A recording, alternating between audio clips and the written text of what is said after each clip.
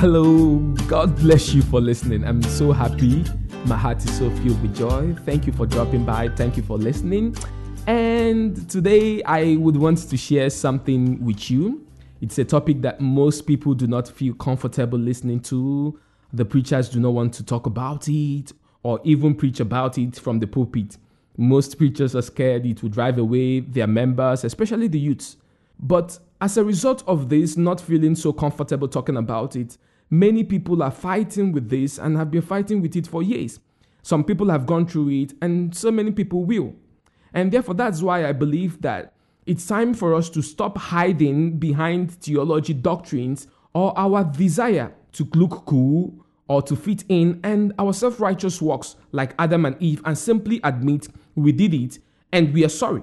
It's time for us to speak the truth, say the truth, because the truth cannot be hidden. No matter how much we try to suppress the truth just for our personal gain, the greatest truth is that the truth cannot be hidden. The truth cannot be hidden. And what I'm talking about is nothing but sexual immorality. And today I will be talking about it a bit, and we'll be hammering more on masturbation and pornography. I know you're just, but we are going to talk about it, by the way. I was once caught up in the act of sexual immorality, once lived a very sexual immoral life, was caught up in masturbation for years. What? Someone might say, you're a pastor, but I'm sorry to burst your bubbles. I've not always been righteous. I've not always been this righteous from birth. My life only changed when I met Jesus Christ. Before I met him, my life was nothing other than total trash until I met Jesus Christ. And it's not just about my past, but it's still something that so many preachers are still fighting with and struggling with. But we feel so much bad, or we feel that we are going to be condemned when we talk about it. But you guys have to cut us some slack. You have to still remember that we are humans too, and we have our own struggles also. So I once lived and swam in the ocean of sexual immorality. What? Yes, I said that again. So get that look off your face. I once lived that life. That's no longer who I am. We all have our past, but our past doesn't define us. And that's why we are not to judge someone. We all have a past. As a matter of fact, if you don't have one, then that means you aren't going nowhere. Moses, David, Solomon, Abraham, they all did. It's nothing to be ashamed of. We were all sinners. The thing is that we sinned differently. You once stole, I once fornicated. Mine is not bigger than yours, and yours is not bigger than mine. So let's quit all this measurement of sin and everything, because in the eyes of God, sin is sin. There is certainly nothing like a big or a small sin. You don't have to feel ashamed of your past. You don't have to feel ashamed of who you used to be. You don't have to condemn someone for their sins, because God doesn't. In John chapter 8, verse 11, Jesus said to the woman caught in adultery, I do not condemn you. Jesus does not condemn us. God does not condemn us. And in Acts of the Apostles chapter 10, verse 15, Jesus said, do not call anything impure that God has made clean. God has sanctified us. We are no longer impure, but we've been made clean by Jesus Christ. And that's the truth that everyone has to hear, and that's the truth that everyone has to embrace. We all have a past. And Jesus said to Peter in Luke 22, verse 31 to 32, Simon, Simon, Satan has asked for the permission to sift each of you like wheat. But I have prayed for you, Simon, that your faith will not fail. And when you have turned back, strengthen your brothers. What Jesus was simply telling Peter was like, you're going to be knocked down, but all you have to do when you are knocked down, when you rise up, you just have to help pull someone up. And that's what I'm about to do today. And that's why I just took the time to prepare this message in order to strengthen you, in order to strengthen someone that is going through what I've gone through. And I just prepared this message so that I could be of help to someone in the same way that God used another person to set me free. And there's no shame in that. That was who I was. That's not who I am today. I have been set free by Jesus Christ. And God wants to do the same in your life. He wants to set you free. It's a pity that we live in a sex-craved world. Sex sells movies, clothes, music, books, cars. As a matter of fact, if you have any music video or any movie that is not selling and you would want it to sell, all you have to do is just throw in a couple of girls wearing pants and bra, and voila, it now becomes a hit single. It now becomes one of the top-rated movies, makes it into the box office. But even though people are cool with this, that does not mean that God is cool with it. Even though it's now accepted as a way of life, things that used to be seen as wrong is now seen as good, does not mean that God is cool with it. And that's what we have to understand. And it's a pity that wherever we turn to, there is always a sexual image staring at you. But why is this so? We are still going to talk about it. I would still go down and talk about it the more. But the first thing that we also have to understand again is that sex is God's gift to man. The Bible tells us that God is the creator of man. And if we believe that God is the creator of man, he's also the originator of sex, then that means that he alone can define the parameters or the jurisdiction for its use. And the scripture makes it clear that sex was designed to be between one man and one woman who are in a covenant marriage. And anything outside this is the abuse of God's plan. And that is what sin is. Sin is simply the abuse of God's plan. And if that is true, then that means that fornication, pornography, and homosexual acts are against the law of God, because they don't meet up with that definition that it has to be between one man and one woman who are in a covenant marriage. It does not line up with that definition. And therefore, that means that fornication, pornography, homosexual acts, whatever, all of them are against the law of God. And that makes it a sin against God. In Hebrews 2 verse 16, the scripture says, "See that no one is sexually immoral or is godless like Esau, who for a single meal sold his inheritance rights as the oldest son." You see, in this passage, the Bible likens sexual immorality to Esau. That is to help us understand that sexual sin is simply us selling out our inheritance, our rights. And if you don't understand this, you can also listen to the teaching that I posted one certain time on my SoundCloud account, One Thing That the Devil Wants From Us. It's going to be so helpful to help you understand much about what we are about to talk about what I want to lay then and for us to talk about it. And when you look at the definition of these words and you look at it from the Greek, masturbation and pornography, you'll find out that it has its root word in the Greek word porneia. And porneia means to sell off. To sell off what? One's sexual purity and rights. So, sexual immorality is simply us selling out our inheritance, our birthright, for a moment of pleasure. And in Galatians, Paul calls it sowing to self. But the thing is that in Galatians 6 verse 8, the same Paul tells us that whosoever sows to please their flesh will from their flesh reap destruction. And that is the danger with sexual immorality. When we live in sexual immorality, then we are selling off our inheritance. And what is this inheritance? Someone might say, you've talked about inheritance. What is this inheritance? In Galatians 5 verse 1, the Bible tells us that it is for freedom that Jesus Christ has set us free. So this inheritance is all about our freedom, the freedom that Jesus had gained for us. In 1 Peter 1 verse 18, let's talk about this inheritance briefly. 1 Peter 1 verse 18, Peter tells us that we were not saved with perishable things like silver and gold. It was not by silver and gold, that we were redeemed from our empty way of life, which was handed down to us by our ancestors. And that is to say that we were redeemed with something worth more than silver and gold. And as a matter of fact, it took a God to redeem us. And therefore, our inheritance is priceless. When we live in sexual immorality, we are like one who throws away a diamond only to pick up a stone. That is the kind of image that we put up there. Throwing away a diamond to pick up a stone. That is nothing but total foolishness. But that's how most of us are living. But even though that's the kind of life we've lived or still living, we still have to understand that does not define us. I've heard so many times people say, the way out of this, because when I was in search of a way out of this scene, someone once told me that all you have to do is just accept that you are a fornicator, you're a masturbator, and then ask for forgiveness. But there's nothing wrong with asking for the forgiveness. But the thing that I believe is wrong is that accepting that you're a masturbator, a fornicator, an adulterer. Because when you accept that that's who you are, that's like you locking up yourself and throwing away the key. Because at that moment, you no longer have a problem. You are now the problem. And when you are now the problem, it now becomes way more difficult to solve. But when you believe that all you have is a problem and not you're not the problem, then it is easy to tap into the provision that Jesus Christ has made. The provision that he has made, a way out, that he has presented us with, the way out which is through his blood. And the scripture says that when we live by God's grace, all things have passed away, and behold, all things have become new. Something else that Christians have to understand is that all things will never pass away, all things will never become new until you start believing in that truth. Most of us know that as the truth, but the problem is that most of us don't believe that as the truth. Unless we believe that as the truth, it would not set us free, because the Bible says that the truth you know shall set you free.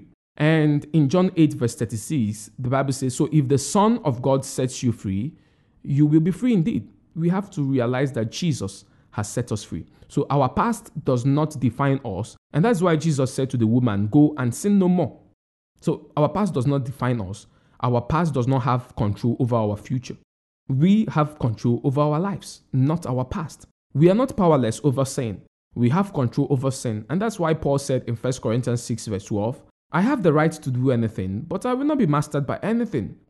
And in Titus chapter 2 verse 12, the scripture teaches us to say no to ungodliness and worldly passions and to live a self-controlled life, upright and godly lives in this present age. And in Romans 6 verse 12, the Bible says, therefore, do not let sin reign in your mortal body, that you obey its evil desires. We have the ability to choose what defines our life. Your past does not have to define your life. It's in your power to choose.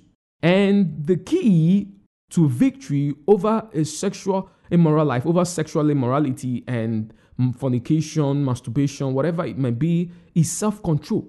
For you see, in 1 Corinthians 9 verse 25, Paul, I so much love this man. Paul would always use the image of an athlete, a race. He once said that he has run the race. He always uses this image of an athlete or a race to always liken our walk with Christ, our goal to make heaven, our goal to live a glorious life. And in this passage, he says that everyone who enters as an athlete to contest in a race practices self-control in everything. And he said that the reason why they do it is to win a wrath or a prize that withers away. But we want to win a prize that never fades away. And we have to realize that we can only be victorious over sexual immorality through self-control. But someone might ask, several times I've said, I'm not going to do this. I'm going to stand my grounds. But each time I still find myself slipping into it. We have to realize that self-control that I'm talking about does not mean that you have to do it by your own power. Self-control does not mean relying on one's power. For the scripture tells us that by the strength of a man, no man shall prevail. We can achieve total self-control by relying on the grace of God. And it is this grace of God which empowers us to live in righteousness, to walk in righteousness, to breathe in righteousness. So it is through his grace that we become the only ones that determines our reactions to things around us. Because that's what self-control is. Self-control is simply being able to determine your reactions to things around you. So when we live by the grace of God, it propels us to live a self-controlled life, a kind of life that sex no longer becomes our reactions to a nude picture. Masturbation no longer becomes our reaction to things like this or anything sexually immoral. And also, another key to victory, to total victory, is through the sanctification of our mind. In Proverbs 23 verse 7, the scripture says, for as he thinks within him, so he is. The greatest truth that we all have to realize is that the main battleground lies in our mind and not on our sexual organs. The greatest battleground lies in our mind and not our sexual organs. I once heard a story about a man who once listened to a preacher who said that if you know that which will stop you from going to heaven, cut it off.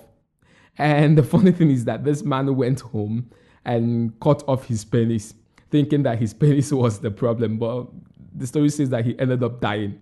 What the preacher meant was simply cut off that line of thought that leads you into that sexual act, cut it off, and you will be free. The main fight is in the mind.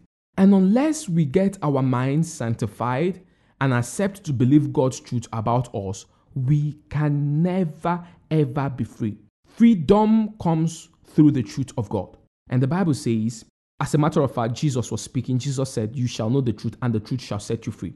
So we can never be free unless we accept the truth, unless we choose to believe the truth about how God sees us. And this truth is the truth that says we are not sexual addicts, we are not masturbators, fornicators, we are not adulterers. That's who we used to be.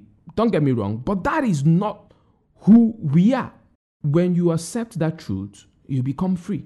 And there's no shame in telling people like the man Jesus touched who said, "I was once blind, but now I see." Many people are going through this fight. Many people are fighting this sexual immoral life in silence. Many people are fighting with it. I had to fight secretly because of the fear of condemnation. But you don't have to be afraid of what people will think about it.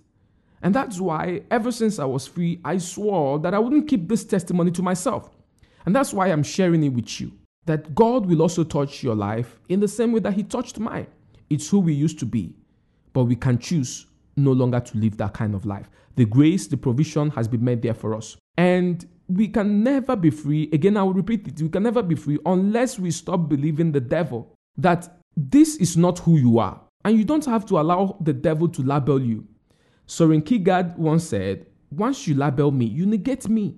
Don't allow the devil to label you based on your past actions or based on what you did yesterday. Very often, as the Holy Communion will be going on in church, I will notice that some people are not taking the Holy Communion, and I will ask them why. They will tell me, I just sinned, I just did this, I just did that. But that action of yesterday does not have to define you. The grace is there for you. You can tap into the grace and be who God wants you to be. And briefly, I want to share with you some few things I learned from living such a life, some few things that I realized, and that changed my mind and changed my heart to strive to be pure and to live this kind of holy and clean life that I'm enjoying today. Each time I go through a sexual encounter, be it masturbation, be it fornication, I always felt this cage around my life. I always felt as if I'm locked up in a cage until I read the book of Hosea chapter 4 verse 11. And the day I read that passage, I couldn't stop shedding tears. And the passage says, "Sexual immorality, wine, and fresh wine seduce the hearts of my people." To what? To slavery. No wonder I felt that way. And another feeling that I always felt after this act is that I always had a sense of rejection and defilement, as if I've just been defiled. And the truth is that Mark 7:21-23 says that sexual immorality is the defilement of a person. When we live a sexual immoral life, we are defiling ourselves. But the great danger about this sin, and the deadliest thing about this sin, is that it's not the devil that is responsible for the punishment. It is God. And in 1 Corinthians chapter 3, verse 17, the scripture says, "If anyone destroys God's temple," our body is the God's temple, by the way. "If anyone destroys God's temple, God will destroy that person. For God's temple is sacred, and you are that temple." I am that temple. When we live a sexually immoral life, we are defiling the temple of God, and you have to believe this. God is gonna fight back. And in Hebrews 10 verse 31, this is where it gets so ugly. The scripture tells us it is a dreadful thing to fall into the hands of the living God. Why? When I sin against you, I can ask for God's forgiveness and He can set me free. But when I sin against God, who can set me free? And that is the danger of the sin. Sexual immorality is not just sinning against myself, but it's also committing sin against God, because it is the defilement of God's temple. And another terrible thing I learned from this, and tears could not stop rolling down my eyes, is in Acts of the Apostles chapter 15 verse 29. The Bible says there that ye abstain from meats offered to idols, and from blood, and from things strangled, and from fornication, from which if you keep yourselves, you shall do well. If you keep yourself from living a sexual immoral life, you shall do well. This sin, the sin of sexual immorality, is the reason why many people are failing in life. The day I realized this, I couldn't help but cry so terribly. Another danger with sexual immorality is that it kills. Proverbs chapter 2 verse 16 to 19 says that it's the pathway to death. And let me read a bit Proverbs 2, 16 verse 19. If you're there, you could grab your Bible and read together with me. It says that wisdom will save you from the adulterous woman, from the wayward woman with her seductive words, who has left the partner of her youth and ignored the covenant she made before God. Surely her house leads down to death, and her path to the spirit of death. Verse 19 says, none who go to her return or attain the paths of life. Sexual immorality leads to death. And no wonder Paul says in 1 Corinthians chapter 6 verse 18, flee from sexual immorality. And in 1 Corinthians 6 verse 9, he continues to hammer on the same point, and he said that do not be deceived. No sexually immoral person will inherit the kingdom of God. Sexual immorality will deny you access into the kingdom of God. It will deny you access into the presence of God. Whenever I live in sexual immorality or I commit sexual immorality, I find it difficult to pray. I find it difficult to stand before the presence of God. There are two ways to be fooled. You see, we have to understand, first of all, that Jesus said, all power in heaven had been given to me, which means that the devil has no power over us because Jesus has all the power. What the devil uses is tricks. And the devil is still using the same old tricks that he used on Adam and Eve to try to get us to sin. I talked about it in one thing that the devil wants from us. So in Kierkegaard, I love this man. He said that there are two ways to be fooled. One is to believe what isn't true. Another is to refuse to accept what is true. And that is the same old tricks that the serpent is still using on us, trying to get us to believe what is not true and trying to make us to reject what is true. In Genesis chapter 1, verse 26 to 27, God made man in the image of God. And we didn't have to do anything to receive that. That's just who we are. But in Genesis chapter 3, verse 4 to 5, the serpent came to Eve and lied to Eve that Eve has to do this to fully be like God. And because Eve forgot who she was, she keyed into the lies of the devil and she lost everything. The devil can never hurt you or tamper with you unless he gets you to disbelieve the truth and accept his lies. And the truth is that God does not condemn us just because you sinned yesterday, just because that's the kind of life you've lived, or you're still living. God does not condemn you. He has made a provision for you to live a glorious and a victorious life.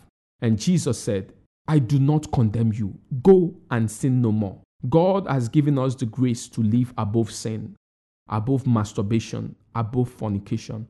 The grace is available to you. You can live a glorious life, the same kind of life that I'm enjoying right now. You can also have that same kind of life. Your sin doesn't have to define you. All you have to do is to choose to live by the victory that Jesus has handed over to you. To live a life of fornication is a choice. To live a life of holiness is a choice. Which one would you choose? But I would like to end this by telling you that our identity is in Christ. For who he is, we have become. Even though we lived such life, the truth is that Jesus has set us free. And it is for freedom that Jesus came to die. He came that we may be free. Free from sexual immorality. Free from masturbation. Free from fornication. Free from adultery. Free from all homosexual acts. It would cost you nothing. All it would cost you is just to say, Jesus, I will rely on your grace. I will choose to walk in self-control through my reliance on the grace of God. And Jesus would help you. He has given you the power to live above sin. Sin has no power over you. And it would be my greatest desire for us to be able to say like Jesus said, the devil cometh, but he has nothing on me. And remember, Jesus said to Cain, sin knocketh on your door. Sin will continue to knock on our door. Even though we've chosen to live such a glorious and a fulfilled life, it doesn't stop the devil from throwing such images at us. It doesn't stop him from tempting us. But we have the ability to choose or to react to the temptation of the devil. And we can react to it through the word of God by saying in the same way that Jesus said, I know who I am. It is written. God bless you. And if you don't know this, I want to remind you and I want to tell you that God wishes above every other thing that you will prosper, even as your soul prospereth. Until next time, continue to prosper, continue to be blessed in the name of Jesus Christ. Amen and amen. Amen.